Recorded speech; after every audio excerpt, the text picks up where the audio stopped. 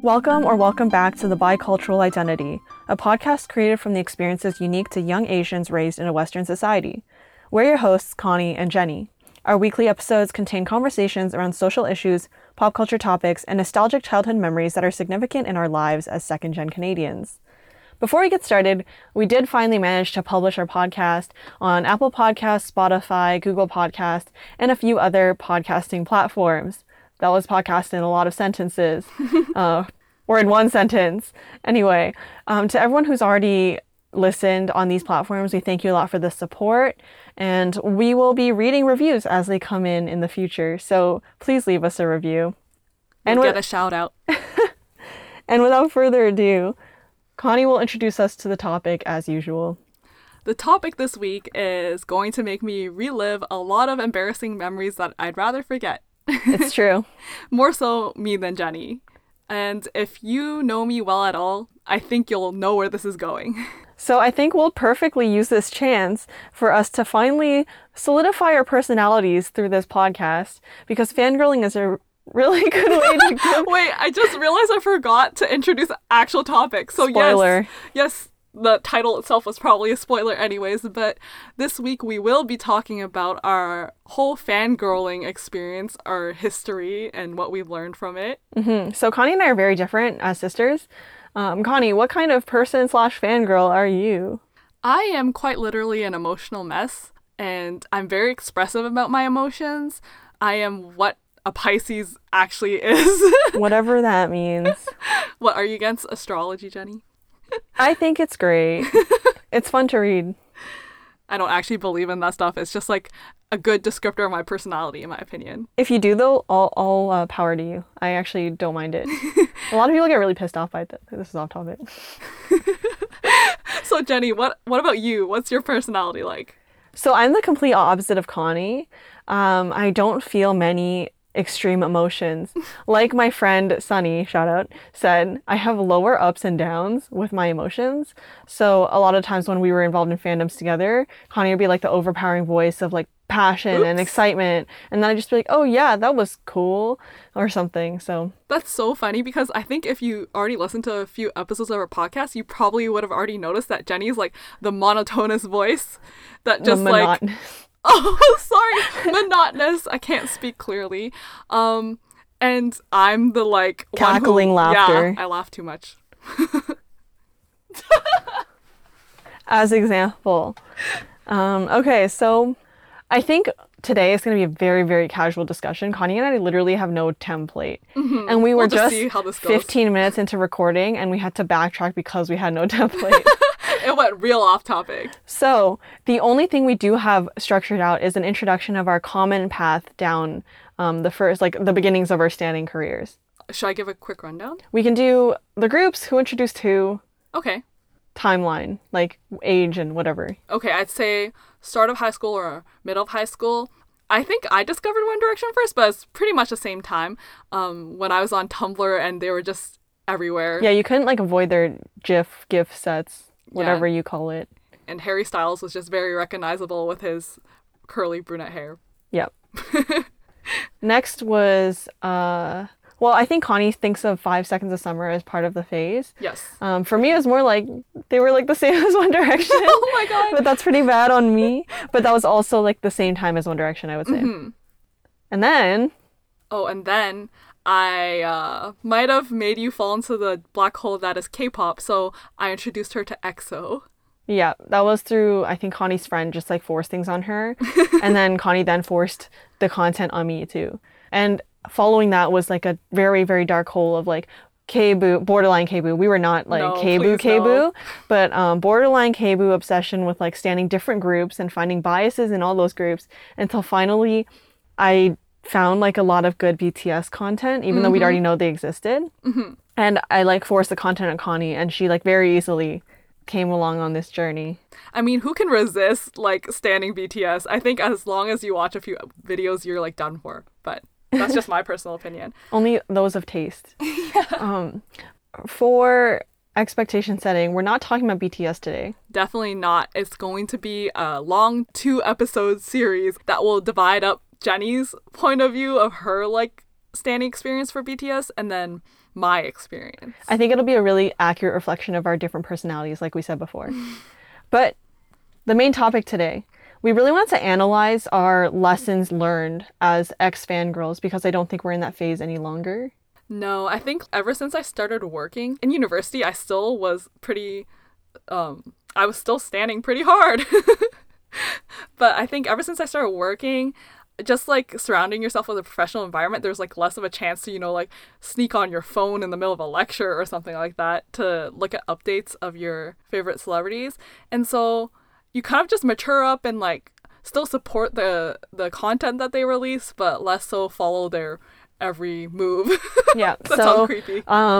We're going to kind of try and contrast our time with One Direction and 5 Seconds of Summer versus our time with like the different K-pop groups and see how that affected like our teen and young adult like coming of age bicultural experience, because there was like a very different environment between the two entertainment industries. Mm-hmm. Did you want to start off with a topic specifically, Connie? Yeah, I want to talk about how through my first fangirl experience with One Direction, when I look back on it, I realize how much inner misogyny was in me. I think at the age of like 14, 15, I was one of those immature fangirls that would not like my celebrity crushes dating other girls, or like if they were, the younger portion of the fandom would often like jump on that opportunity to express our distaste for their girlfriends, which was really, really like, I'm really ashamed when I think back on that. Also, it really makes you realize when you're a young girl how you can be taught in a way to hate on other girls for no reason. It definitely has a lasting effect, because even today, after like becoming the feminists we are, there's like a very visible connection between when I see the news on like certain cases on like in the entertainment industry, and the first thing you think of is like, oh, I wish the girl had been more careful. And you're like, hold up, why? Like in 0.5 seconds, you're like, why does my brain think that? Mm-hmm. Why is it her job to be careful when it's like a greater problem at stake here? I actually think a really good example of that doesn't even come from the K-pop industry, but it comes from the J-pop industry. Okay. Do you remember when, and I think we're only conscious of this because we entered the K-pop industry, but do you remember when the two girls from AKB48, or that huge girl group, had to apologize for being sexually assaulted? Yes. She had to like get on her knees or bow or something in front of her assaulter at a concert or something. It was seen as like bad imagery to call out this toxic behavior because it made you seem impure, I guess, and ungrateful for the support you're being offered.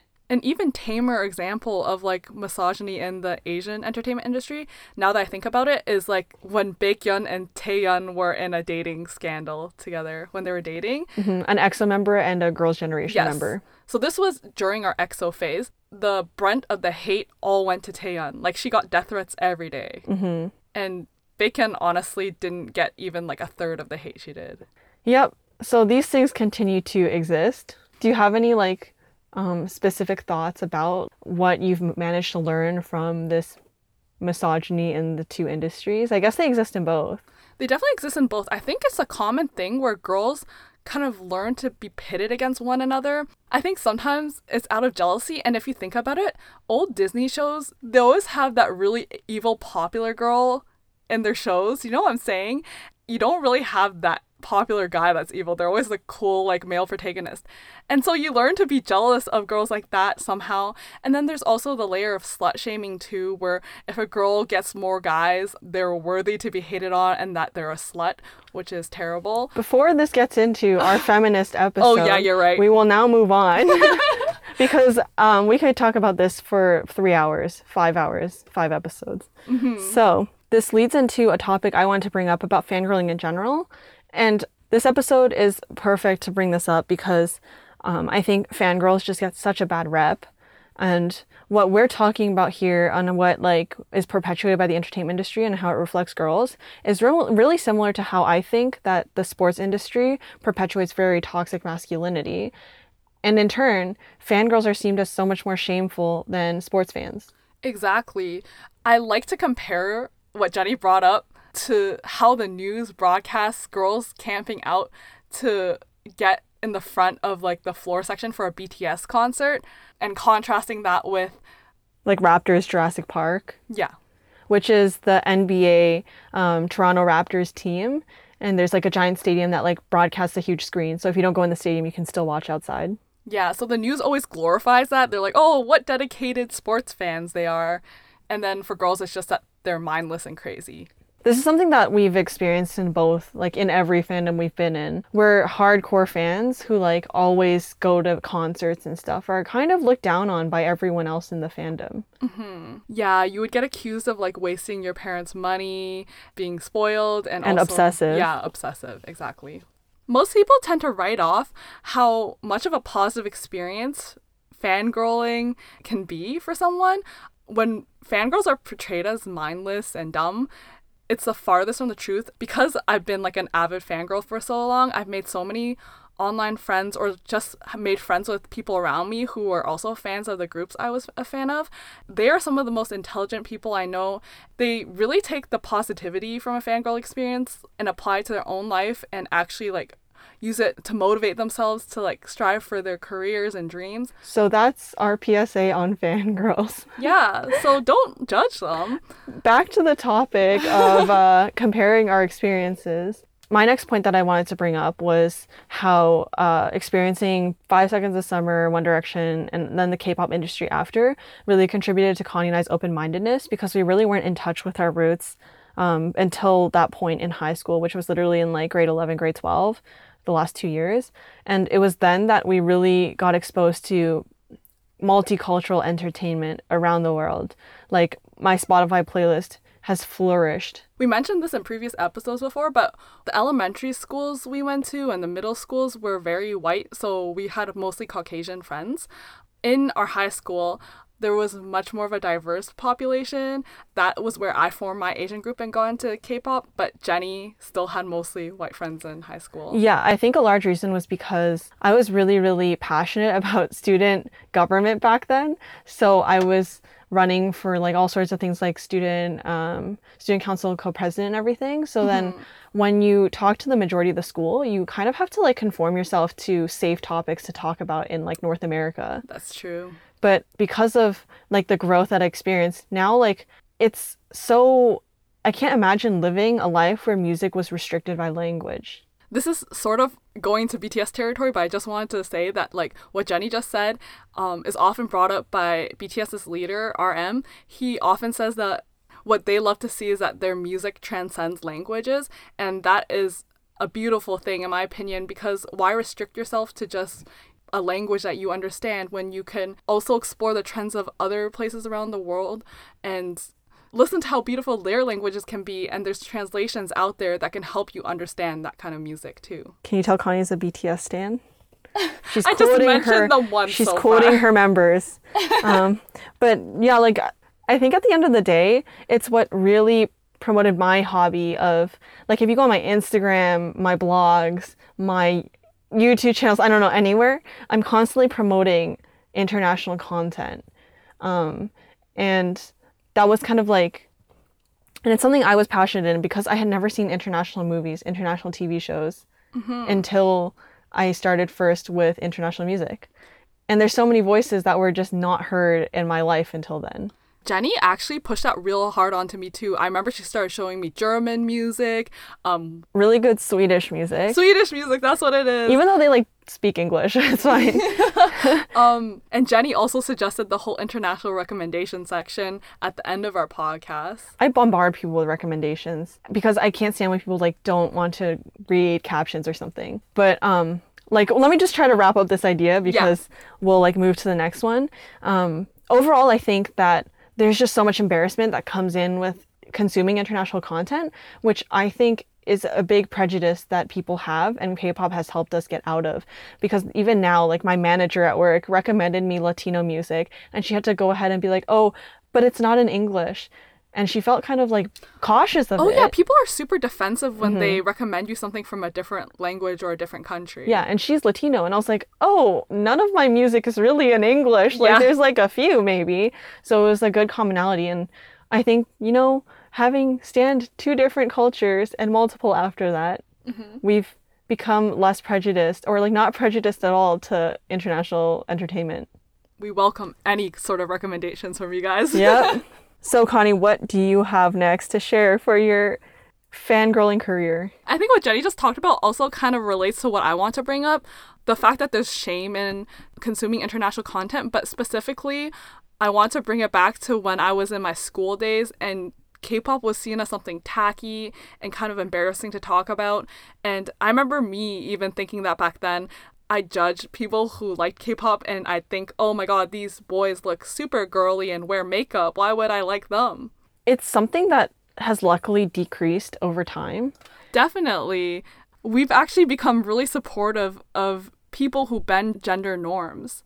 I think it was really cool to see androgynous stars in Asian entertainment industries. Like K-pop has a few very notable ones, but it's interesting because androgyny still only comes in the form of girl groups. Yeah. It's always somehow okay for girls to look more like guys or be more tomboy, but then boys aren't allowed to be girly just because that just stems from sexism. I find that like it's shameful to be a girl or something. It's interesting how with Asian entertainment industry, like how if One Direction was on stage, they would try to have very natural makeup on, like we talked about in our beauty norms episode. But then with the K-pop industry, they have like literally eyeliner and like pale foundation on, but the rest of the audience still has to get a sense of masculinity from them or else. It's a weird balance. I've actually found that it opened up many avenues in my head on how a man can be attractive to me. Like, I'll like manly mans, and I'll also like those K-pop boys who look more girly, as people say, even though I don't see that at all. I don't know why men think that the only way to be manly is to like not care about their skincare routine or something. Or like basic hygiene. You can kind of see as the fashion industries and everything is influenced by Asian entertainment industries. Like, you know how black culture and black fashion, it influenced a lot of American fashion, but it also influenced basically like all of K-pop. Then all of K-pop came and influenced America again. And now you have so many like men on YouTube doing skincare routines, fashion videos, and like it's cool here now for you guys, all you straight men out there. It's now cool for you to dress up and like do yourself up and do nice hair and everything. And I think a lot of that is from external influences around the world. It definitely is. And if you think about it, K-pop is way more widely accepted worldwide now, so you can see the link there. Another point I want to bring up is how different the K-pop industry is to the American pop industry, and how in the West we think that everything's so manufactured in K-pop, whereas they just like are in denial of how manufactured American pop is too. If you think about One Direction, they were literally like birthed by Simon Cowell on the X Factor, but they had to pretend they were like chaps and just chilling and having a blast and doing casual interviews between their cool friend things, you know, like they were making music. And the K-pop industry is so much more transparent about, hey, we literally take these children, beat them down, and then carve them into perfect celebrities, which is what happens to most bands out there. Sorry to break it to you all. If you think about it, One Direction was literally forced together. I'm sure there's like some disagreements they have sometimes. I think Zayn can talk to that. Yeah, I'm sure they don't all get... Did I go there? Let's not trigger fans right now. But obviously, they aren't as close as they like their image portrays them to be. And I think the pressure of portraying that naturalness has destroyed a lot of child stars in the Western industry, right? But then in the K-pop industry, everyone knows how manufactured they are, and everyone knows that they're on the job 24/7. So I would say like there is that image of, or that expectation that they have to be perfect and pure as an idol. But at the same time, when an idol gets like burned out or gets like really, really tired, people are generally more understanding. My leading example of that is when Justin Bieber went on tour for 2 years straight. I don't like Justin Bieber, by the way, but I will defend him on this. When he went on tour for 2 years straight, and then he walked off stage one night, everyone was so mad at him. But I can't imagine not going home for 2 years. It sounds super tiring as well. Like, he definitely burnt out. It might be just me, but I also find that friendships established in K-pop groups are actually more believable than boy groups out in the West, because I know in my head that they trained together for a long period of time. And although that's like a competitive experience, I also think that like certain people must have leaned on each other more. Mm-hmm. And I think another positive aspect of the so-called manufactured industry is that it highlights how hard these idols work to make their dreams come true and how seriously they take their jobs. Because if you think about it, Korea is a country that is highly known for how hard the people work. Just look at how fast they picked themselves up after the World War. It really appeals to the Asian audience, and I think that's why they really took over Asia with their entertainment industry, because China has the exact same with their multiple revolutions, you know, against like different governments. So like they fought a ton of wars within themselves and against other countries. Japan has like the everlasting, this is not a joke by the way, but Japan really does have that everlasting culture of like samurai culture. And then Vietnam also, obviously also went through the craziness of literally going across the country in tiny boats and surviving. So like we got some hardcore countries here, and I haven't even started on like Southeast Asia as a whole, you know, wild, tough people. Like everyone's like metal there. I also think that makes the life of idols so much more tiring than celebrities out in the West, because Western celebrities, if they have a scandal and screw up here and there, people will forget it within a few days. It's like a known fact that they'll be more wild here. But in Korea, it's so much more like strict on what you do. And even if you're caught making the smallest mistake, sometimes it'll just destroy your whole career.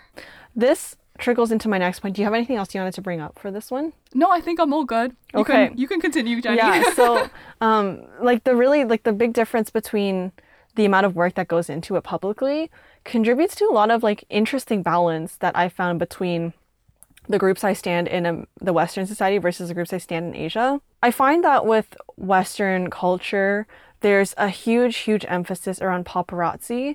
So even though the celebrities here have a looser schedule, you know, like for example, One Direction only had to do a ton of interviews when their new album came out. And then the rest of the time they were off, I don't know, recording music somewhere else. They were still constantly being stalked by these paparazzi. But on the other side, the K-pop idols are on the job 24/7.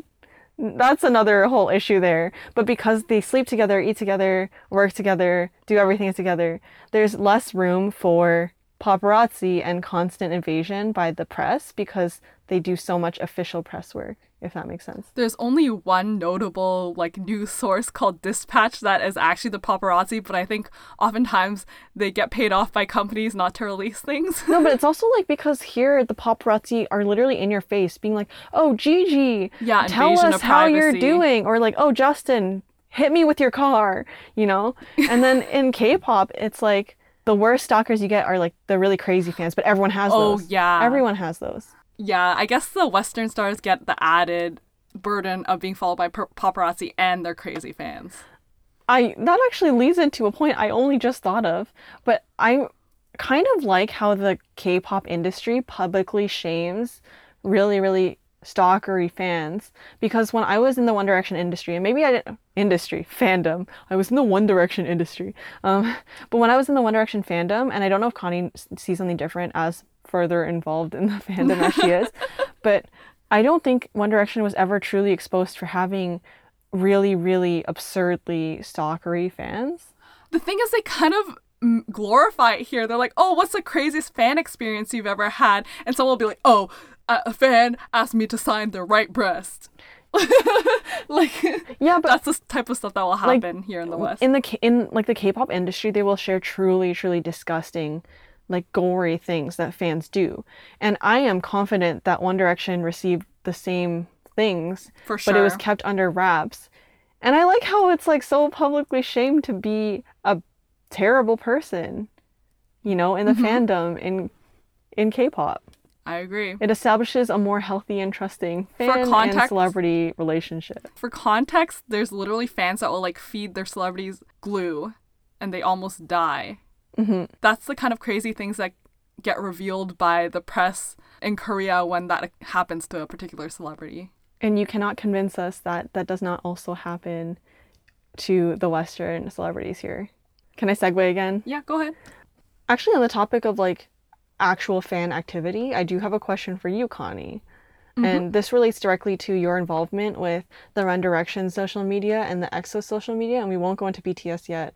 But from your experience with dealing with fandoms, has there been any like very drastic differences between the two fandoms?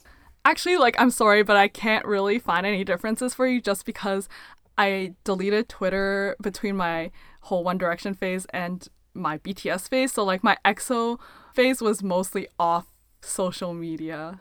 I can try and hypothesize the differences because there's like a very obvious, to anyone who's ever been online, there's a very obvious extreme that fandoms represent on the internet. Most recently, they have been positive extremes, I think, extremities for the Black Lives Matter movement. But in the past, they have been known for very terrible things. And I will say that in all the fandoms I've seen online, there always are like fans that continue to reflect these bad images. But one thing we did manage to filter out in the EXO fandom is a little bit more of the racists out there. Even though some of them might have been more like, you know, just solely Korean biased and then racist towards like everyone else. But there was still like a small pathway because Connie can probably explain this story when I just say like a few words. But remember when EXO won an award over One Direction? Yes, I was still in the One Direction fandom at that time, and basically so many racial slurs were thrown towards EXO. They were called CHINKS when they weren't even Chinese.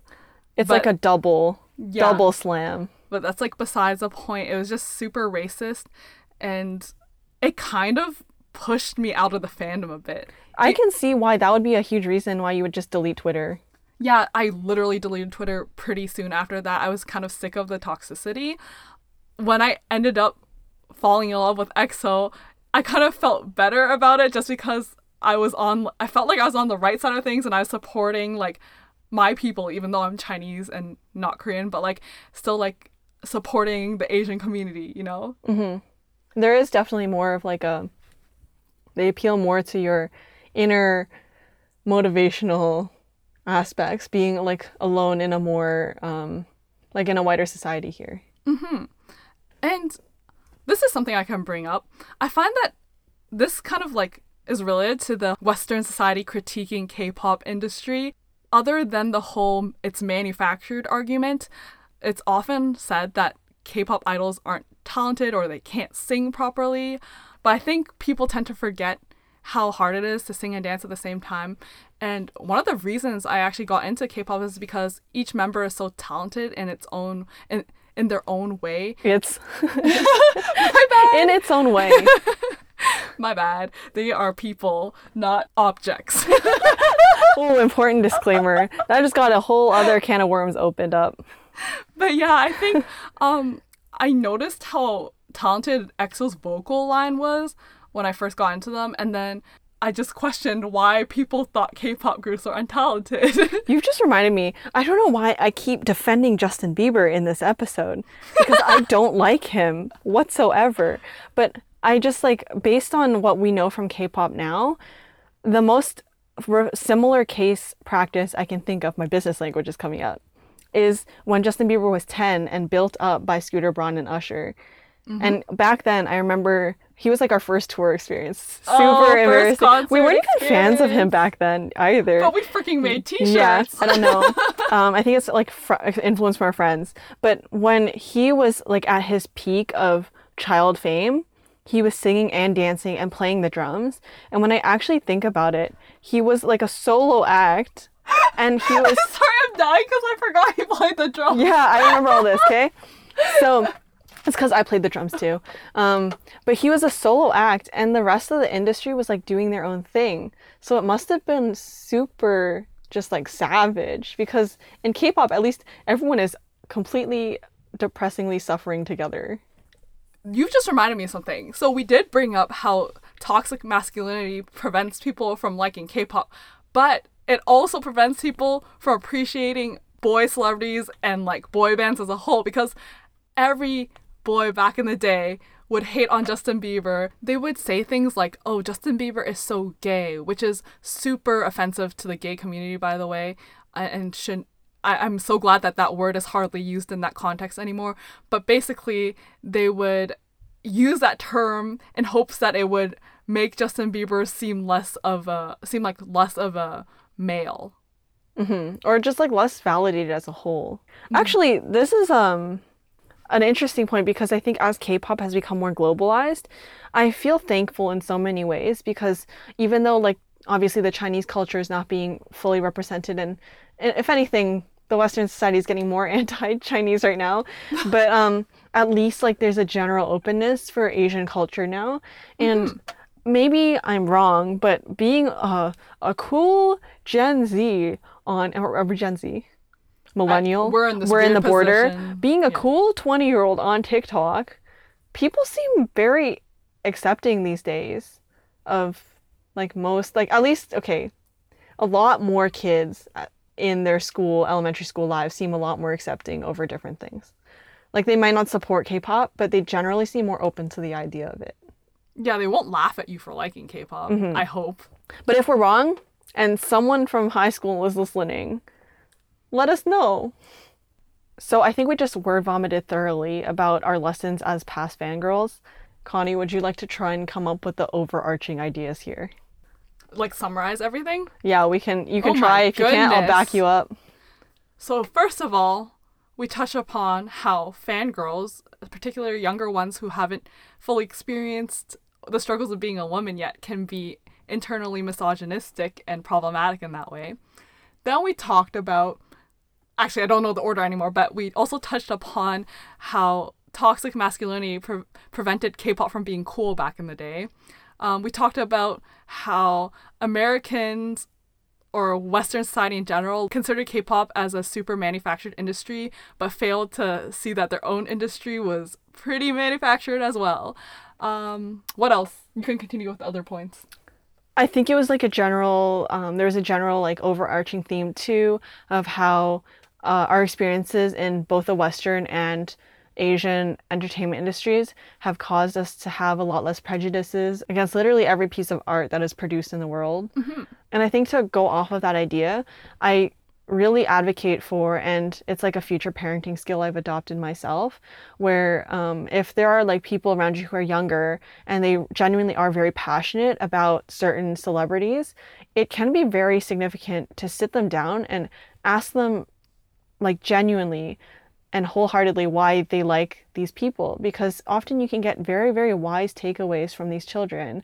And I wish that people would have talked to us more about it instead of laughing us off, because we've grown to like the woke people we are today, largely part because of the different celebrities we've used as role models while growing up.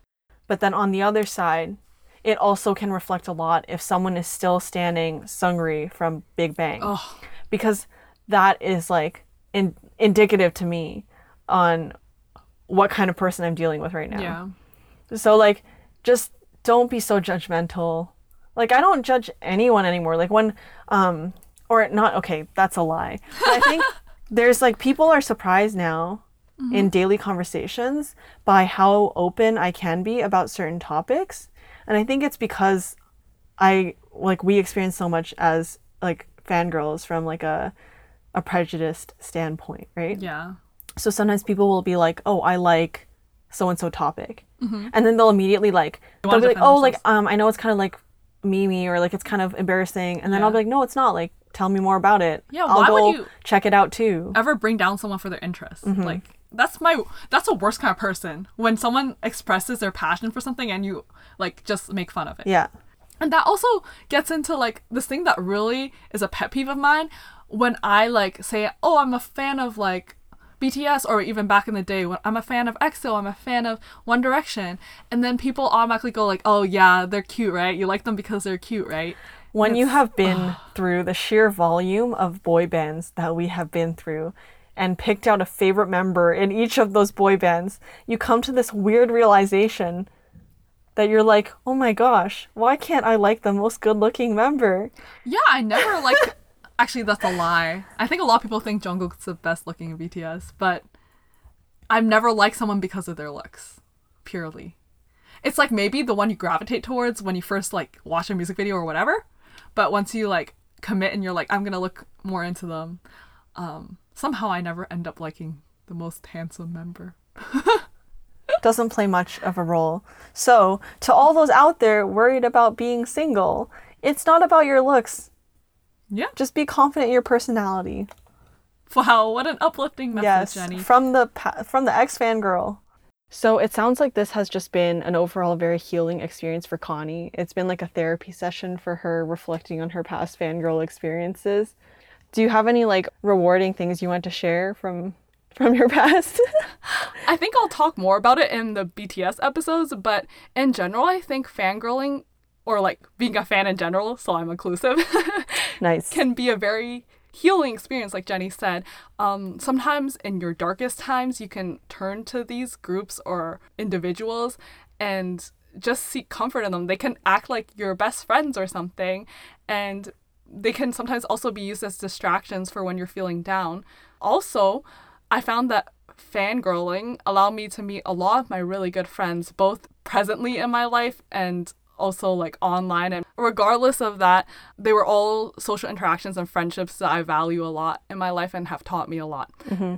So it can be a very educational experience. One last bit I wanted to talk about relating to friends is also when friends share fandoms with each other, it becomes a really interesting thing. And my really brief experience to share with that before we end the episode is that I used to make fun of weeps, even though I was partially a K-boo. And I realized 2 years ago that anime makes me cry like a freaking baby. So it slaps. Everyone, don't be prejudiced when you think you're not prejudiced. Want to end us off? Yeah, so before we end properly, we of course can't miss out on the recommendation segment. And this week I will be recommending something. It is a movie called PK. It's a Bollywood movie. It's about an alien that finds his way on Earth, and he is stranded here and ends up praying to the gods of all the religions in India, trying to get back home.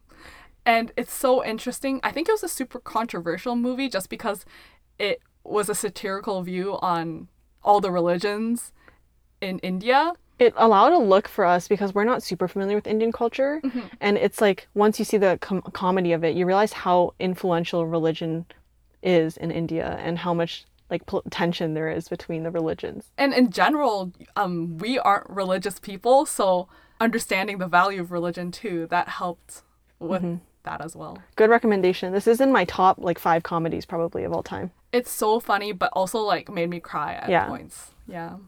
So yeah, I highly recommend you check out PK.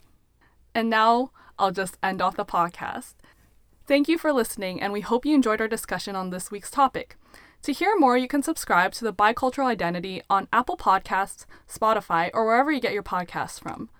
While you're at it, we would also greatly appreciate any reviews on iTunes or simply sharing our podcast with your family and friends, but of course, no pressure.